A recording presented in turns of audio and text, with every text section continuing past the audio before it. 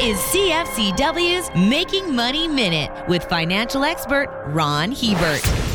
Political unrest in the Ukraine and Eastern Europe has caused oil prices to reach heights we haven't seen since 2012. How long prices will remain at these levels is anybody's guess. Much will depend on how hard the West plans to boycott Russian energy. Oil often drops precipitously after large upward spikes. In 2014, for example, oil peaked at $100 per barrel. By 2015, that same barrel changed hands at $33.16. This is a good reminder to take some profits while prices are high. Paper gains don't become real until stocks actually get sold.